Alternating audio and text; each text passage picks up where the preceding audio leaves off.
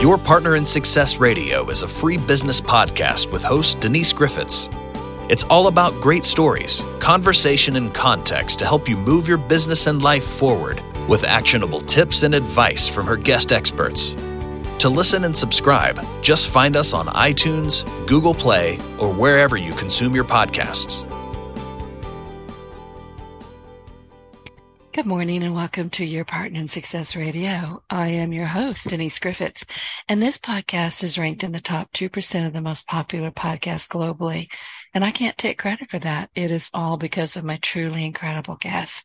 I feel so fortunate to spend time with people who are at the top of their game, and they are passionate about helping you achieve your goals in both your personal and professional lives. Excuse me. And my guests hold nothing back.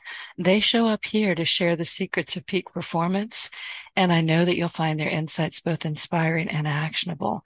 So sit back, take notes, relax, and get ready to take your life and your business to the next level. And my guest today is Amy Weinland Daughters, and she is the author of Dear Dana. That time I went crazy and wrote all 580 of my Facebook friends a handwritten letter. When I saw this book, I went, what? I can't even imagine writing. I mean, I write thank you cards, and that's about all I can handle. When Christmas comes around, I'm like, oh no, here we go again. 580 handwritten letters. It's amazing. So when Amy reconnected with her old pal Dana on Facebook, she had no idea at all how it was going to change her life. Excuse me, I'm losing my voice. It's hurricane season. My voice kind of goes with the winds, to be honest. So though the two women hadn't had any contact in about 30 years, it didn't take them long to catch up. And when Amy learned that Dana's son Parker was doing a second stint at St. Jude, he was battling cancer, she was suddenly inspired to begin writing the pair weekly letters. And when Parker died, that part had me tearing up. Amy, not knowing what else to do, continued to write to Dana. And eventually Dana wrote back, and the two became pen pals, sharing things through the mail that they had never shared before. And the richness of that experience left Amy wondering something. If my life could be so changed by someone I considered just a Facebook friend, and we're going to talk about that, so remember, just a Facebook friend, what would happen if I wrote all of my Facebook friends a letter? So as I said, a whopping 580 handwritten letters later, Amy's life and most of her heart would never be the same again. Amy, good morning. Thank you for joining me. And I have your book in front of me as we speak. And I thank you so much for sending it to me. Well, good morning, Denise, and thank you so much for having me on. And thank you for having my book in hand. That's a great honor. Well, I've read it. Listen, somewhere along the way, I've been doing this for 15 years. I became known as, very author friendly because I love to read. I'm a voracious reader. And in this room, in my office, I have several hundred, I think probably about 500 books in here right now. Every book in here was gifted to me by my guests. And your book, when I'm through talking with you today and after I've reviewed it on Amazon and Goodreads, it goes into my entrepreneurial library. So thank you. Well, thank you. And what an honor to be counted among those books of your other guests. So thank you very much. Well, I've read every one of them. That's my amazing. attitude is if you are taking the time and the energy to mail me your book that you think is so important, I owe it to you to read it. And some are like, oh, I've got, actually, you're going to think I'm nuts. I have shelves that are like, read this one again, read this one again. I've got others that are a little dry. They're good and they're great business books, and I do come back to them. But for inspiration, I have an entire shelf that's like, here we are. And you're going to be in that shelf. Oh, that's amazing. And, you're in the top 2% of podcasts. And that's probably one of the reasons why I do, we all do a lot of appearances in it. Not everyone reads the whole book or looks at the book, before people come on. So that's why I'm sure you're known as author friendly, because it's an amazing, really it is an honor, and it's humbling to have someone have read your book and then interview you about it. So thank you. I mean, I think we both So now we're having our little love fest here. This Yes, yes, we're having our little moment. This is Yeah, we nice. are. We are. But I read it this past weekend. I always kind of thumb through them when they land on my doorstep, and I get a lot of books, as you can imagine. So I thumb through them and I start putting sticky notes all over them. And then a few days before I know you're going to be my guest, I sit down and I read it. So I read it this past weekend. It's grab your tissues, y'all, buy the book, read it, have a hanky ready. And it's not sad, but it's just, well, parts of it are, but it's just such a terrific way to connect. And we don't really connect these days, do we? Oh, No. and I wanted to mention too, because I made a point of saying just a Facebook friend. Listen, Facebook has been very important to me. As you know, my whole audience knows I am a highly committed introvert, highly committed. I'm not shy and I don't have any filters, but I don't really need to be around people very much. I live in my own head a lot. And my Facebook friends, honestly, I have met people who have become very dear friends of mine over the years. We exchange Christmas cards and we exchange Christmas gifts. My cats get Christmas cards from Facebook. It's, if you do it right and you show up, it's a great way to be. No, I completely agree. And, I wouldn't, that's the thing, people, look at social media and there's a lot of things we can say negative about it, but I wouldn't be talking to you today. I wouldn't have written this book and lived this incredible story totally non-intentionally without Facebook, without social media. And it's such a great jump off point for relationships. It really is. And, as I said, I've gotten to meet people from all over the world, you included, that I would not meet in the parking lot of my local Walmart. It just wouldn't happen. So, here we are, and I am so glad to have you here, but I don't want to, keep talking about myself, which I've been doing, which is I'm annoying myself. So I want you to take over and tell people what is the backstory of Dear Dana and why did you do this? Well, I like to say, Denise, that I was minding my own business because I was. And I think one of my favorite aspects of this story is it was so non-intentional on my part. And I think that's part of the magic in it. But I was doing life, in 2013, probably like everyone else. I was on Facebook like everyone else. And I looked up an old camp friend named Dana, who I'd known 30 years ago. We had met for one summer, 6 weeks in 1986 at a camp in Trinity, Texas. And we were both counselors, both have huge personalities. And I'm sure we connected in that way. We both think we're very funny, but we didn't have a whole lot of, I mean, there were some memories I had of her, but it wasn't like she was my bestie. And, then I thought about her for the next 10 years. We basically said goodbye.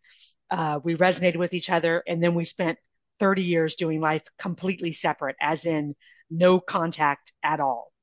But Dana, kind of her name would pop up in my head every once in a while. And I'd be like, I wonder what happened to Dana. And so one day in 2013, when, I wonder what happened with Dana coincided with a moment I was on Facebook. I looked her up and there she was.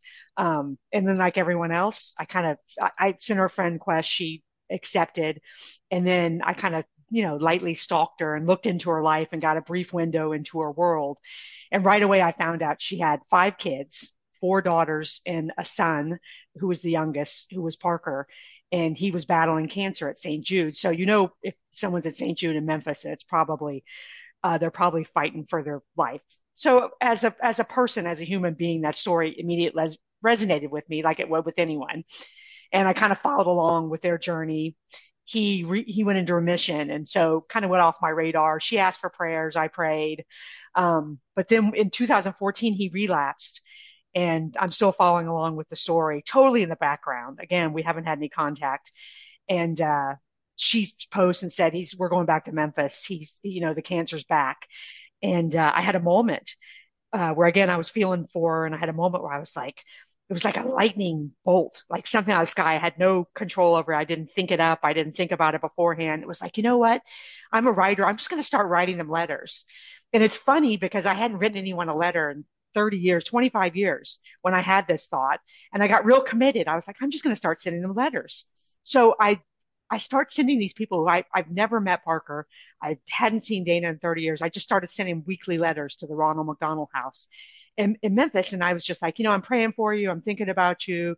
My family and I are with you on your fight. I mean, saying stuff that in retrospect almost sounds nuts because I don't know that she even knew who I was. And so we go about 8 weeks into me writing Parker and Dana kind of awkwardly. And then, as you said in the summary of the book, unthinkably, and there's no good words for this, at age 15, Parker passes away. Um, so I'm like, well, what am I supposed to do? And I realized the story has nothing to do with me, this part of the narrative. So I'm like, you know what? I was like, I'll just kind of another little thunderbolt. I was like, oh, I guess I'll just keep writing her. Only I didn't know where she lived. I kind of knew she lived in South Louisiana, but I wasn't sure which town. So I kind of looked up her husband's work address, and that's this another crazy thing. Like, what was I thinking? But the only way I can explain it is I kept doing what I knew that I had to do, and I really couldn't have stopped myself if I wanted to. And I was aware of that. So I just started sending these weekly letters to this man's office addressed to her. And then about 4 months into that, she sent me her home address. And then just out of nowhere, she started writing me back. Dana started writing me back these handwritten letters. And so I'm writing her and she's writing me back. And it creates this 2-year relationship where we communicate completely through the mail. And this is like 2017. So this isn't happening outside of this relationship. I'm anybody I know of. And this is a true pen pal relationship. And I start looking at my life from the outside in. She shares about her grief. We go pretty deep. We start trusting each other. We have no idea what the other person believes. And handwriting someone creates this incredible free space because I don't know when she's reading my letters or if she's even reading them. She has no idea if I'm reading anything. We don't feel like we have to respond to each other. We're sharing on a level we shouldn't. And it was so profound to me. And it was really a life-changing moment. I sat back and I was like, wait a second. If this kind of rich experience can happen with this, and I love what you said, this girl who's just a Facebook friend, in quotation marks, like what is going on with all these other people? And so I was like, you know what I'm going to do? And this was also nuts. And I get that. I'm going to write all these people. So I put everyone's names into a box and I started drawing names out every day and writing these people's letters. I never thought I was going to finish. And I don't really know that I was intending on doing anything with this, like it was going to be special or magical or change people's lives or change my life. But it just blew up my entire life and turned out to be such a meaningful experience that I wrote a book about it, which I did not intend to do at all, mostly through the letter writing until the very end.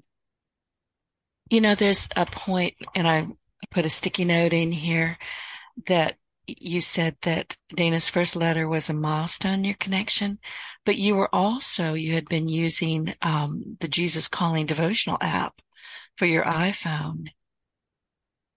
Correct. And these things, I don't believe in well, serendipity is one thing, but I really don't believe in coincidences. I never have. Things happen because they're meant to happen. But that being said, you need to pay attention when they're happening.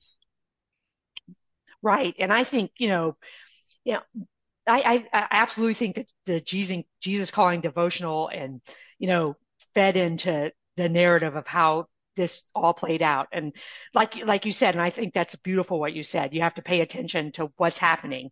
Even I feel like a lot of this was completely out of my control, even though I had to act on it. I will take credit for that. I do like the turning point where Dana wrote me back because I think it's real easy to look at this story and be like, oh, Amy Daughters is amazing. And isn't this great? And she's been such a great friend to Dana. But, the truth is if Dana Rivera in her state of grief had not written me back, at some point, my human nature would have compelled me to stop writing because I think that awkward line would have crossed over the line of I can't stop doing it, and I would have stopped doing it. But her writing me back was really the point where this whole story took off. And so she always deserves credit for being the person I'm crazily reaching out, and she's the person who would always eventually respond. We never know when somebody needs just a friend or, smile.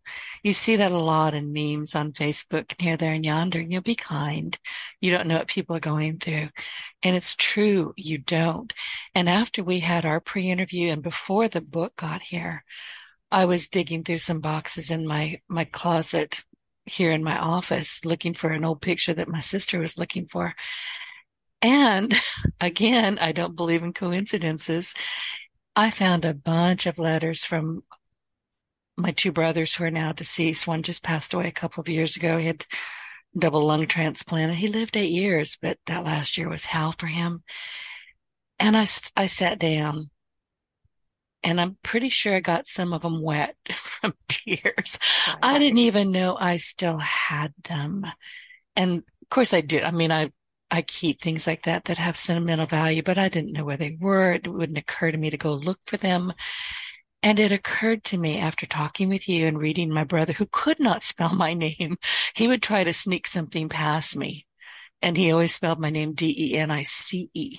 Something would come from Amazon to Denice, but it was anonymous. And I knew it was him because he couldn't spell my name. That's hilarious. Yeah, I mean, he's a goofball. He was a goofball. But when I was sitting down and we had, why don't we write letters anymore? We really don't. When I said, Christmas is coming and I've got to write nice notes in those cards, we just don't do that anymore. It's something that it's a muscle memory that we no longer have. Right. And that's why, since we don't do it anymore, and I didn't do it at all before doing this, the impact a handwritten note, and it doesn't have to be a letter. It was off the charts what the letters meant to people, because especially at the beginning, I'm sending these letters out, and no one knows they're coming. There was a couple of addresses I asked for, and I guess they kind of figured it out. But people were just blown away. And at the beginning of every letter, I'd be like, "Dear Denise, I'm writing every single one of my Facebook friends a letter, and here's why." So that was the first paragraph of every letter. So I was pretty clear that, this wasn't exclusive to a certain group of friends in my life that I was reconnecting with. But so many people were like, I was chosen to receive this letter, even though I told them they were chosen out of the box of 600 options and everyone was going to get a letter. But people, their reactions, I had no idea what it would mean. And I think that's because one of the elements, the lost elements of letter writing, is we can very simply have this impact on people. Because if you send me a letter, Denise, I know I can connect the dots. I know what it took for you to do that. First of all, you got to find paper.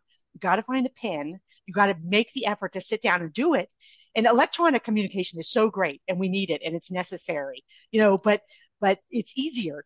So I know you took the effort, and then you had to find an envelope, and then know what else you had to do. Then you had to find my address. Yeah. And where are your stamps anymore? Yeah, and where are your stamps? Because no one has stamps anymore. So you got to go find that. And then on top of all that, you got to get in your car and go find some kind of blue box or a mail situation to drop it off. And so then I go to my mailbox, and here I have this thing, and you talk about your brother misspelling your name. I have this thing in your handwriting in my hand. And so I'm holding something that you held, which is super intimate in a beautiful way, and I'm like, oh, that's Denise's handwriting from 1987, or I've never seen your handwriting, which is great too. And people are like, oh my gosh, guess what? I matter to another human being. That's it. And you just distilled it all down into a very simple sentence. I matter to another human being. Right. And listen, I'll type up letter. I can type so fast I have to replace keyboards twice a year. I'm not joking. Yeah. But to write something, my hand cramps, and I'll make a mistake. And being a perfectionist, hang on, I'm a recovering perfectionist. I will have to tear it up and start over. And after about the third time, I'm like, I'm not doing this, and I stomp off. So I cannot be alone in that. I think a lot of us are like, this is hard. I don't want to do this. And we start whining. No. And I can, if my best friend at the time, Mary Barr was ever on one of these appearances with me, she would tell you we sat in the Panera Bread over and over again with me whining. Oh my God, this is changing my life, Mary, but I cannot write another letter. My hand hurts. I'm exhausted. I just want to type this all up. But again, I was being driven by a force that was beyond me because I think it's ridiculous. I wrote all those letters, but it was obviously worth all the effort. But I got so many funny responses from people. One girl, my best friend from elementary school, she said that her hand hurt. She'd written 4 sentences in this reply, and she said she had to go get Aspercream, which no one's talked about since the 70s, to put on her hand. And I thought that was hilarious, but people wanted to respond. But the great thing about handwriting, you can write 4 lines and you can knock it out of the park. You do not have to write 700 sentences. This is not an assignment. You can have the same impact with just a few heartfelt words. And here's the thing, when I found those letters, and I found letters from my siblings, most of them, and my mom, obviously. And there was even a letter from my father, who we were completely estranged from almost all of my life. And I went, what? Where did that come from? Right. I don't even remember it. It made so little impact on me as a young, I don't know, I was probably preteen at the time. But I sat down with that and I went, I wonder what he was thinking. Because he didn't stick around. I mean, we just didn't know him very well. It's like, well, what the heck? Yeah, and I still don't know. He's passed now, and I don't know. And I kept, even if I were to ask him, he probably wouldn't tell me. But there it is. And I put it back. I did consider getting rid of it because, not good memories. But right. I kept it because it had me, honest to God, sitting on the floor, clutching my stomach, going, what the? Well, I didn't say what the heck, but you get the idea. Right. But you can save those. They wind up in a box in your closet, but at some point you're going to sit down with them and go, oh, and guess what? You're right back where you were in the date. You're right back there. And it's a gift. You're giving someone a gift that they're, especially now, and now you speed forward to 2023 and you're giving them a gift that is going to mean even more than it did back in the day of letter writing, but you're going to go look at that C in your name that your brother wrote. You're going to look at, and that's the thing, you're giving your kids, your significant other, your cousin, your sister, your mother, whatever, you're giving them a gift. And another, great example is this, Dana and I went on this book tour when the book came out last summer, and every stop, it was like 17 stops, every single stop, no matter where we went, someone would show up, one of the 580, with their letter in pristine condition. And over again, people told me, I'm going to save this letter until the day that I die. And I was not trying to have that kind of impact on anybody. That's what makes it so, like I said, magical for me. But we have the potential to do that. And, you could do that in a business setting, as a thank you note. You can do that in a personal setting, with a relationship. It's just a power we have in our toolbox. It is a power tool. It is not a screwdriver that we're talking about. We got a big drill. I don't know a lot about power tools, but I'm thinking it's big, like whatever the big saw is. That's what this is. Go saw. I do know about tools because, I grew up in a family of a whole bunch of kids. I was the oldest and we were always breaking things. Oh. And we always had to fix them before mom got home. So we knew about tools. That's beautiful. Yeah. I remember one time I think it was my sister, kicked a hole in a door in, the hollow core doors. There was a bedroom door and she was having a hissy fit and kicked a door in it. And it happened to be my bedroom door that she kicked the hole in. So I very calmly went out to the garage, got my tools, and I swapped my broken door onto her door and told her to have a nice day. I meant it. So yeah. She got the hole. Oh, that's rich. We were an interesting family. So, and that's all I'm going to say about it. So, but what we're talking about here, and I think it's so important that we look right now, we've got AI, we've got email, we've got so many ways to connect, so many ways. And some of them are perfectly appropriate. Some, not so much, but we almost can't avoid connecting with other people if we're on social media, if they have our text number, which I do not give out, by the way. And, it's just we can be reached. I mean, I won't give out my cell phone number because that's like my last place where nobody can talk to me. Leave me alone. No, no, no. I've got 6, maybe 7 people who have that number. That's it. And I'm not giving it out. But I do want to hear from, people like you and people who have been on my podcast and people that I do follow and really find remarkable individuals on social media. And what you're doing with the handwritten letters is just another way to connect. I think it's an excellent way to connect. Right. Yeah, I mean, it is next level. And I agree with you about, it's the electronic communication, instantaneous communication is so necessary and valuable, but doing a handwritten letter, especially now, is next level. And the other thing I like what you said earlier is that, it shows our vulnerability and our humanness. Because one thing electronic communication does and social media does is we can correct everything and we can filter it. And there's a red squiggly line if we misspell something, and, we don't have to cross it out. I mean, there's no liquid paper like a typewriter, which I like typewriters as well because I like all old school communication. But there's something beautiful about knowing another human being is not perfect and allowing ourselves not to be perfect, because I'm a struggling perfectionist as well. I I want to never get over that. It doesn't go away. know. I say, no, I'm all better now. I'm not.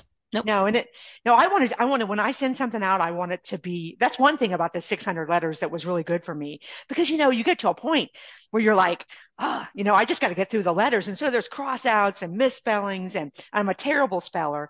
My handwriting is not great, but to show that vulnerable, because when we show each other that we're human, that's very comforting, obviously, because it's like, oh, I'm not alone.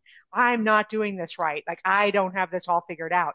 And that's another element of a letter that I didn't expect. And I also like that you don't feel the need. Dana and I still write to each other. Like, we don't have to respond. There's no, there's no real rush to respond. And so it's non-intrusive. It's just and that's like a birthday card's great with 7 sentences in it, because nobody feels like they have to respond to a birthday card. That doesn't, that's never asked for a reply. And that's so powerful when people be like, you just love me and you don't really want anything back from me. And you said that before, and I made a note because it is so important. When I'll get a text message, I almost feel I'll look at it and go, do I need to respond to this right now? Right, Sometimes I just can't, and I'll say, I'll get back with you. right, You do feel that urge to go, oh God, it landed here. They need to talk about, and you just feel this pull to immediately respond, which, by the way, is not healthy. Sometimes you no, respond in a way that's maybe not appropriate, or, you're in a bad mood and you may come across as being kind of cranky when you know, you're not aiming it at that person, but you can't nuance in text messages or even emails. A letter you can nuance all day long because you're speaking from the heart. right. And you absolutely do. And then you consider that person, you're taking the time to do it. And as much as it makes them feel like they matter, you realize how they matter to you. Because a lot of people ask me, like, so what did you say in the letters other than you're writing all your Facebook friends? And the great thing is, if you're going to write somebody a letter, we can all relate to, let's mentalize our list of Facebook friends. What are you going to say to these people? But the first thing you're going to do is you're going to go look at their profile page. And that was such a valuable experience for me, because it was like, wait a second, I assumed so many things about people that weren't right, not because I had bad intentions, but because I had filed them away wrong in my head somewhere. Oh, I didn't go to high school with that person. I went to blah, blah, blah. All right. And then on top of that, I'd be like, oh my gosh, these are some amazing people that have accomplished some amazing things, or they're foster parents, or they're missionaries, or they're the vice president of everything, or they went to Princeton, or they played college volleyball, whatever. And so you put that you add value to that person by trying to figure out who they are. And then you're like, oh my gosh, that's the person who was with me when my grandmother died, or that's the person who I ate lunch with every day in junior high school. And we actually survived all that that is hard for all of us growing up together. And so when you sit down with the pen in your hand, you're like, wait a second, I've got lots to say, and I didn't even know it. I end up thanking people. I ended up telling people I cared about them. I apologized to people. I, congratulated people. And I also, you know, told them I was supporting them about struggles that I had no idea they were having, health issues or whatever. And it was individualizing each of these people. And then the best thing that came out of the whole deal was this process over and over and over and over again, 600 times or 580. It's like all of a sudden, all that stuff that separates us, politics and religion and, whatever, it still mattered. Like I knew this person believed this and I believed that. And I knew there was differences between each of us. Those differences just started to melt away. Yes, they still mattered, but because what became important in each of these letters and the exchange between me and the other person was like, we're connected for a reason, guys. And this is a valuable person with a messy, beautiful, screwed up, awesome life, just like me. And that's more important than all the other stuff that separates us.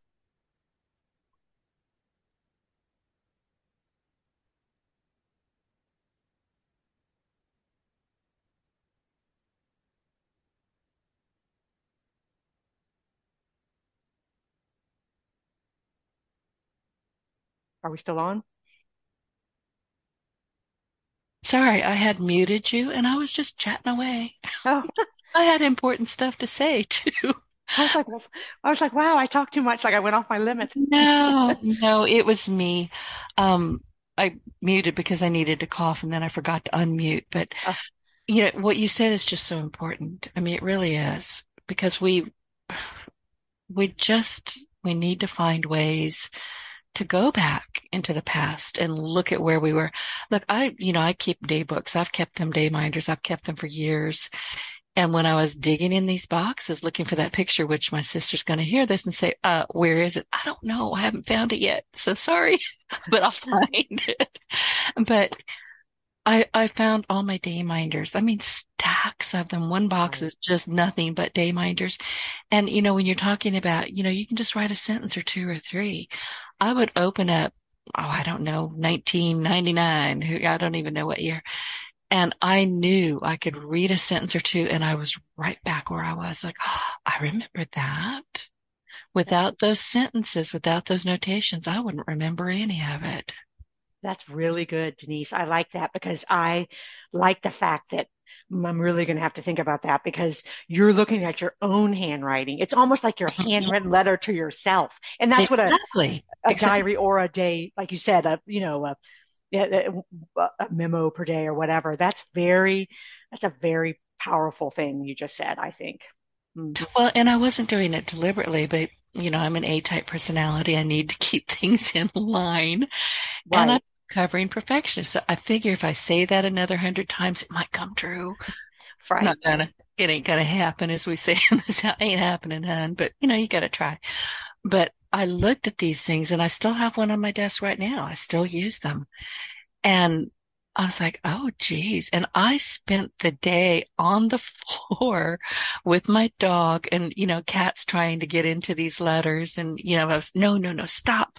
I have one cat. He's a giant ginger and he's a hashtag on Facebook. He's the one that gets Christmas cards. Oh, He is hashtag Hamilton is an ass. He was fascinated. He wanted to know what was in those letters. And honest to goodness, I live alone. I'm always the smartest person in the room, by the way, 'cause I can say that because I live alone. But I was reading a lot of them out loud. And I would sit and hear my voice and read the words and go, oh, I'll be darned. I had completely forgotten about that. Completely forgotten. So, right. you don't want to lose parts of your life. And by not having your written word or other people's written words in a box or a drawer, you're going to lose a lot of that. Right, right. And it goes back to, we have the ability to fill someone else's drawer. We have an ability to have someone put something special in a box. We have that capability right now, today. If you would have told me 4 years ago that I was going to be a woman on a quest to ask people to write letters, I would have told you you were nuts, and I would have asked what that was all about. And now this experience has taught me that we just have this incredible power where we can connect with people, in a way that's not done anymore, and we can literally change things, in my opinion, in a very small, subtle way, but we can change the course of where we're going. I don't know that it's all that small. I'd have to argue with you about that. Reading all of these things, and I've got more boxes. I'm a pack rat on top of everything else. My house looks wonderful. You come in, you'd never ever know that I'm scared to death in my attic. I keep waiting for it to crush me because it's got so much stuff up there. One day Right. I'm going to get it all pulled down and look at it, but I've got stuff everywhere hidden. And that's the problem. It's all hidden. I wanted to talk with you about letter 100 because you said it marked a major milestone in your project. And you had written, this just floored me. You had written 100 letters in 181 days for an average of half a letter per day. Right. Right. Yeah, I'm a numbers girl, and so my whole thing at the beginning, I try to be very, I don't know, set up the rules, like, here's how the letter writing project is going to work, even though I thought it was never really going to be a real thing. And so my goal was to write, I think it was 2 letters a day or 1 letter a day. So I kept taking track of like how many letters a day I was actually writing. So that was way below the goal of what I thought I would do, 180 days. So, What but happened with that one? Because you said the recipient of letter number 100 was a guy that you had worked with during your time as a purchasing agent in the adult beverage industry. And you wrote him, looks like I read it. It's a page and a half. I mean, or 2 pages. And then you said he responded with a handwritten 2-page letter 2 weeks right, later. yeah, 2 weeks later, and he, lived out on the West Coast, and he wrote me a letter like we were it's like we were in college in the 80s, and we were updating each other on our lives, even though, we had worked together, and I kind of knew what he was doing because of Facebook, and he kind of knew what I was doing because of Facebook. But his letter was beautiful because he basically just like, here's what my kids do. Here's what I do. Here's the industry I work in. And it was beautiful too, because I believe he's one of the people who showed his kids the letter because they'd never seen one before. And, What? I had a lot of, I have a child who's 26. So when I was doing this project, he was in late high school, early college. And so I wrote a lot of his friends because I was connected to them on Facebook. And I think that was the first letter all of those kids had gotten from anyone ever. That's just sad. Hmm. That's heartbreaking. It really is. But what it meant to them, but yeah, and what it meant to them, and letter 100 was a great, and it was a milestone in the project, because, and I say this in the book too, when I got to letter 100, I hadn't really told Dana about the Facebook letters, because the way I look at it, when I went to write this book, everybody's like, well, is it 2 books? Like, the book people were like, do you think it's 2 books? And I'm like the Dana part and the Facebook letter part. And I was like, no, because Dana, without Dana and I's reconnection, without Parker, to me, a lot of it comes back to Parker. Without Parker, I would have not ever written 1 letter to Dana. And without that, Dana and I's profound pen pal relationship, which is ongoing, FYI, we still write each other. I would have never written Facebook letter number 1, nor Facebook letter number 580. So I didn't tell Dana about the Facebook letter project until I kind of alluded to it in some of our letters, until I got to letter 100, because then I felt like it was legit. Then I was like, I didn't want to tell this woman who was grieving for her son that, our relationship had, caused this, whole other project, until I was sure I could legitimately carry at least half of it off. And so that's when I told her. And I love that part of the story, because I wrote her a letter. We still had no electronic communication at the time. So I wrote her a letter and told her about these letters. And immediately I knew, that's one of the few letters I knew when she read it, because immediately 2 of her daughters friended me on Facebook, waiting Oh, for their letter, which I love. And that's kind of where the 2 projects intersected. It was when I started writing her people. they were waiting for their letter. I got that from a lot of people. A lot of people, once they found out, because I tried to keep it under wraps as much as I could, because the whole element of surprise, I really liked that part of it. That was very gratifying for me. But they friended me. I knew why they friended me. They were waiting for their letter. So I ended up writing all four of Dana's daughters and, a few of her friends, because that was kind of the beginning of our relationship. That's an amazing story. It really is. So when you decided to go ahead and write the book, is this something that you discussed with Dana, or was it something that just you had to do it? What's the story there? Well, by the time I got to the end of the letter writing, of the Facebook letters, Dana and I had reunited in person. That's in the book. That's one of my favorite parts of the book, because we basically, we came out of our mailboxes and saw each other, and we ended up being, BFFs. We're like almost like, I feel like we're kind of like sisters now, which is an amazing result of the story. But I was about, I guess, three-quarters through the Facebook letter writing, when I was like, maybe I'll write a book about it, because the story is so powerful. And I knew that there was so much hope in it, that I was like, I've been entrusted with a story. I need to share it. And so I told Dana about that at the beginning. So she knew from the very beginning that I considered writing a book about it. The day after I wrote letter 580, I sat down and wrote what became like the first 3 or 4 chapters of the book. And I communicated with her throughout that I was going to write a book about it. And I was going to take, the pen paling between me and Dana, and then I was going to weave the letters somehow into the narrative of this, supposed book. But, as you know, with a book, you don't really know what's going to happen if you're ever going to write it or You get write it it or published. read it. You don't know. Yeah, I mean, you can get to the end and go, "Oh, I didn't see that coming." right. Exactly. So I didn't know what I was going to do with it, but I was, Dana and her husband, Jim, they were a part of the discussion about the book from the very beginning. And so I eventually finished it. And again, we ended up talking on the phone a lot. We wrote letters about the book. But then once I had that first draft where I had the manuscript in shape, where I was going to try to do something with it.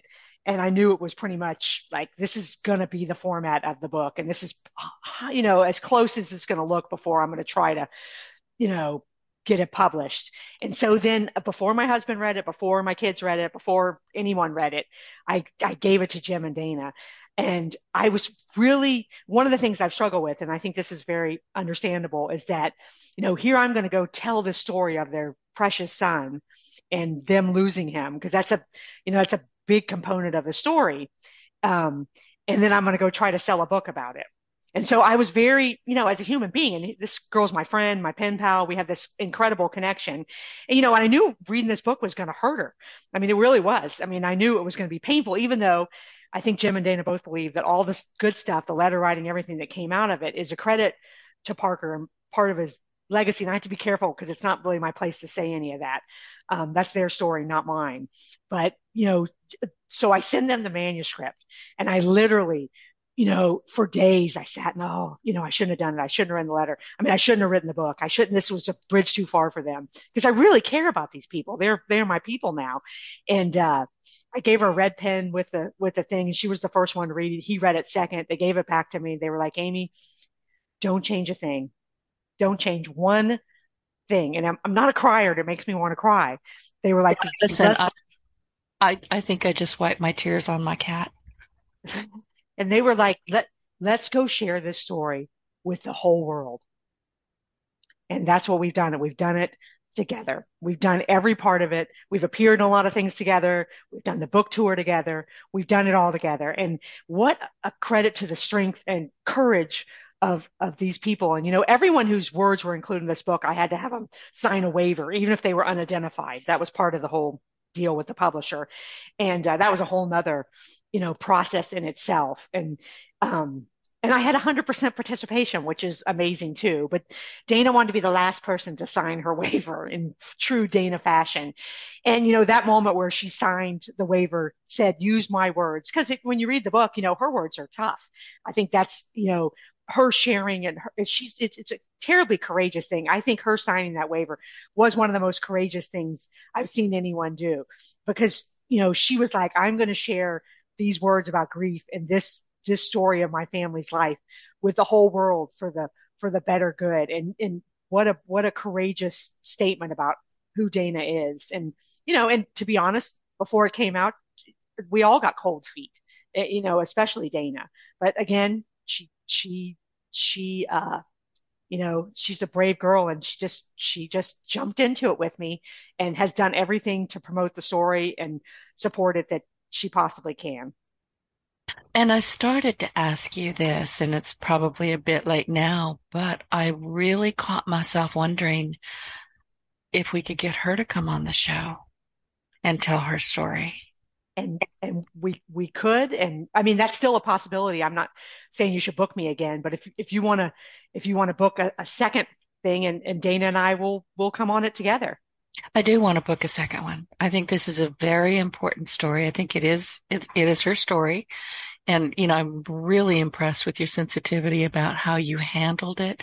A lot of people would have said, well, I'm going to, publish it come hell or high water. But look, I'm sitting here grabbing my tummy, and I forgot to bring my Tums bottle with me because I knew this was going to be a stomach churner.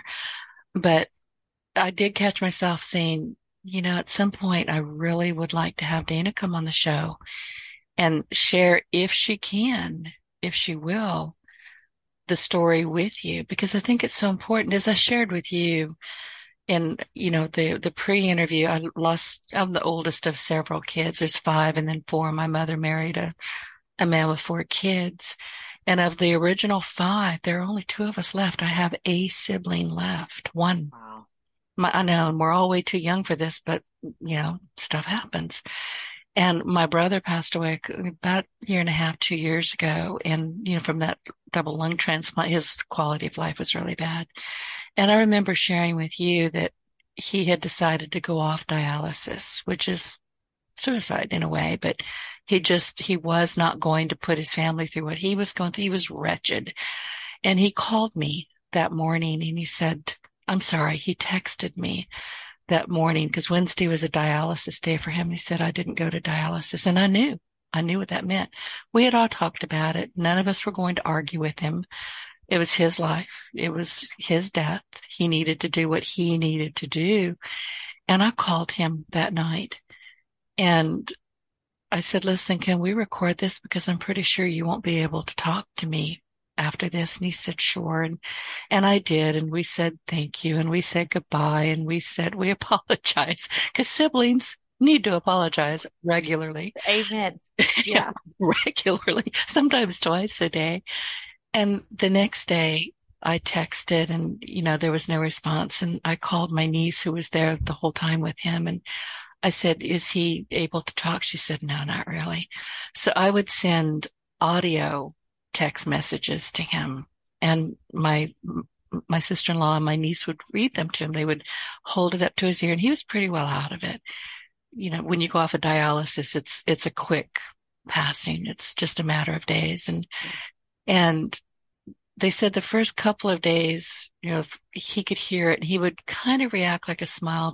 The final day, there was no reaction, but I had to do it. Kind of like with your letter writing, I had to do it. Right. Someone else took over. Yeah. Yeah. Yeah. So listen, I would love to have Dana and her husband. All 3 of you are welcome to come back and we can talk about this story because we all have these things in our history and we don't really know how to cope with grief. And what you have done with these letters, I think is phenomenal. Well, I appreciate that. And, and I'm so, the story of I'm tearing up again. I don't believe in crying. The story of your brother, and how powerful that is, though, that you have that recording. That's very touching and intentional in a way that I think that's a story worth sharing because I think it kind of gives a guidebook to other people. Like you said, these are human experiences, but, I think sharing that is super, super powerful. But I think, I think having Dana and we haven't done one with Jim, but that would be awesome. She's an amazing person. I do believe this story is best told with both of us. And, we would be completely up for that. I know I can speak for her. So I'm not trying to put you on the spot. It's just, I should have asked you this already, but I really would love to have both of you or all three of you on the show at some point. Great. Yeah, we're up for it. Yep. Okay, good. And see, I did it on the radio. You can't tell me no. It's very tricky. So, Yeah, it's like contractual now, right? yeah, yeah. It's It's like you binding. get back out. That's exactly right. But listen, and oh, we're going to run out of time in just a little bit. But when I don't know if I read this in the book or if I saw this on your Facebook page, but you actually had some letters, and I've had, thank you cards that had the same fate. Cats would knock them down underneath the desk, or they just, I found some not too long ago when I was sitting on the floor going, the heck is that underneath my desk? It was thank you cards that I'd written 2 years ago. Oh, They wow. had stamps on them, but they weren't gone. They were still here. And you had something very similar happen with your letter writing. Right. Yeah. And this just happened last week.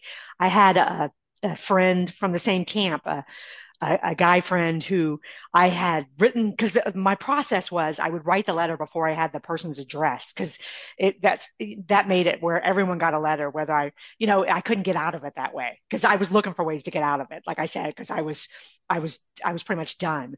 And so I wrote his letter. I asked for his address. I couldn't stalk him and find him.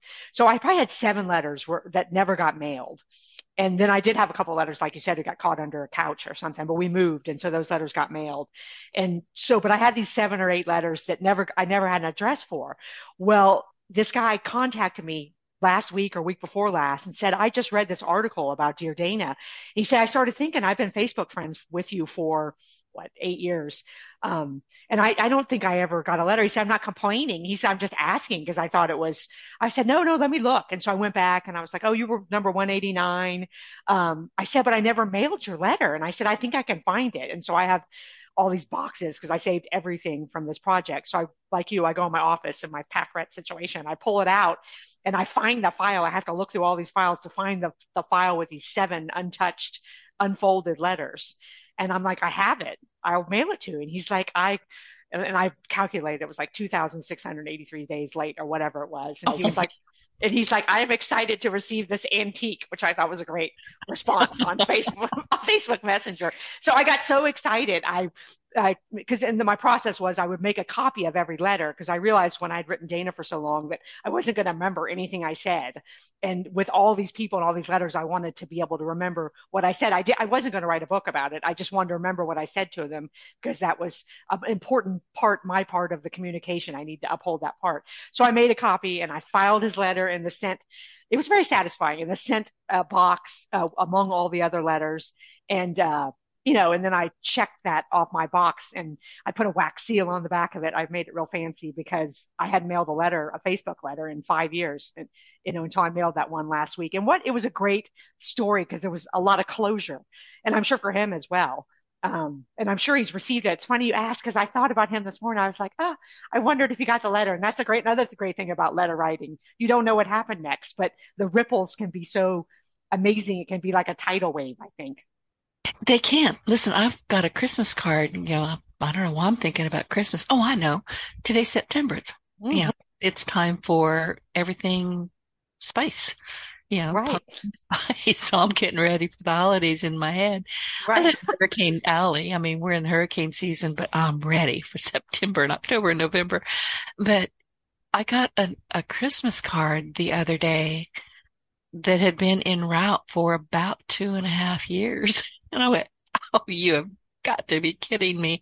And I called my friend and he said, what do you mean it just got there? I said, yep, just got here. And I took a picture and sent it to him. He said, huh. What he said, well, he didn't say, huh. He said, well, those bastards is what he said. So, and I kind of agree with him. So, but it finally showed up and it was so sweet. I was like, well, I got the one from last year. And I did kind of wonder if you didn't love me no more, when the other one didn't show up, but here it is. What a sweet surprise, though. And over again in my letters, people would say, like, one of the common threads and replies was, oh, the timing was perfect.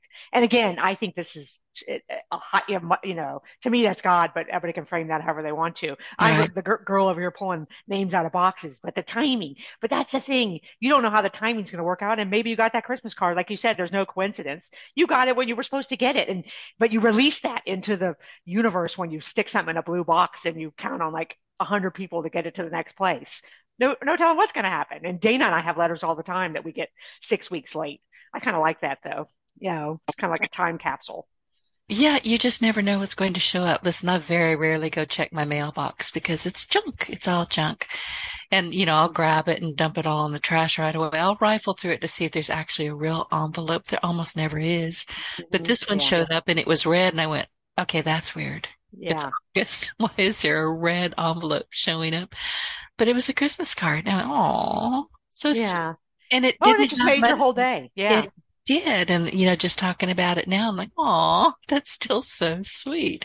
But listen, we are out of time. So, Amy, thank you for being with me and sharing such an important story. Where can people find you? Well, they can find me on my website is amydaughters.com, and that's got links to, my socials, Instagram. I have a Facebook author page, Amy Weinland Daughters author. But yeah, it's all right there on amydaughters.com. All my info, and there's a link to email me there. I like to hear from people. Love to interact with folks electronically. We talked about handwritten letters, but I'd love to hear from anybody who wants to discuss any of this. Wonderful. Well, listen, I have really enjoyed this. I'm still clutching my stomach, just so you know. I don't know why, but it's been an emotional conversation. And, sometimes that's what it takes. And sometimes that's where it's going to go. And I do thank you for sending me your book. It's an amazing book. I am going to write my reviews. You said you have this system where you write so many letters.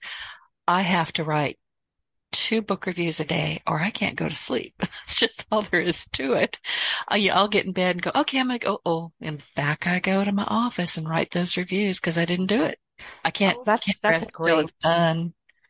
And what a gift to authors, because reviews are kind of currency, and and for people to take the time to write a review. I know I can speak from my own experience. That's a big deal. So that's a gift you're giving a gift to people by doing that. Well, the gift was given to me. It landed on my doorstep. So I'm returning the gift. So listen, before we wrap up today's episode, to our audience, I'm speaking with you now. If you have enjoyed today's episode and found our insights helpful, just please leave a review and a rating on iTunes. Your feedback does help me improve and reach more people on their own success journeys. So don't forget to hit that subscribe button, leave a review, and share your Partner in Success Radio with your friends and your colleagues. And be sure to connect with Amy. Get the book. Seriously, get this book. Give it away for Christmas gifts. If you're thinking about Christmas, stocking stuffers, grab this. So anyway, thank you for tuning in, and we will catch you on the next one. Amy, again, thank you so much. It has been delightful speaking with you. Well, thank you, Denise. It's been an honor to be on your podcast, and I really appreciate you helping, Dana and I share this story. Thank you. Thank you. Tell her I can't wait to meet her. Great. I will tell her.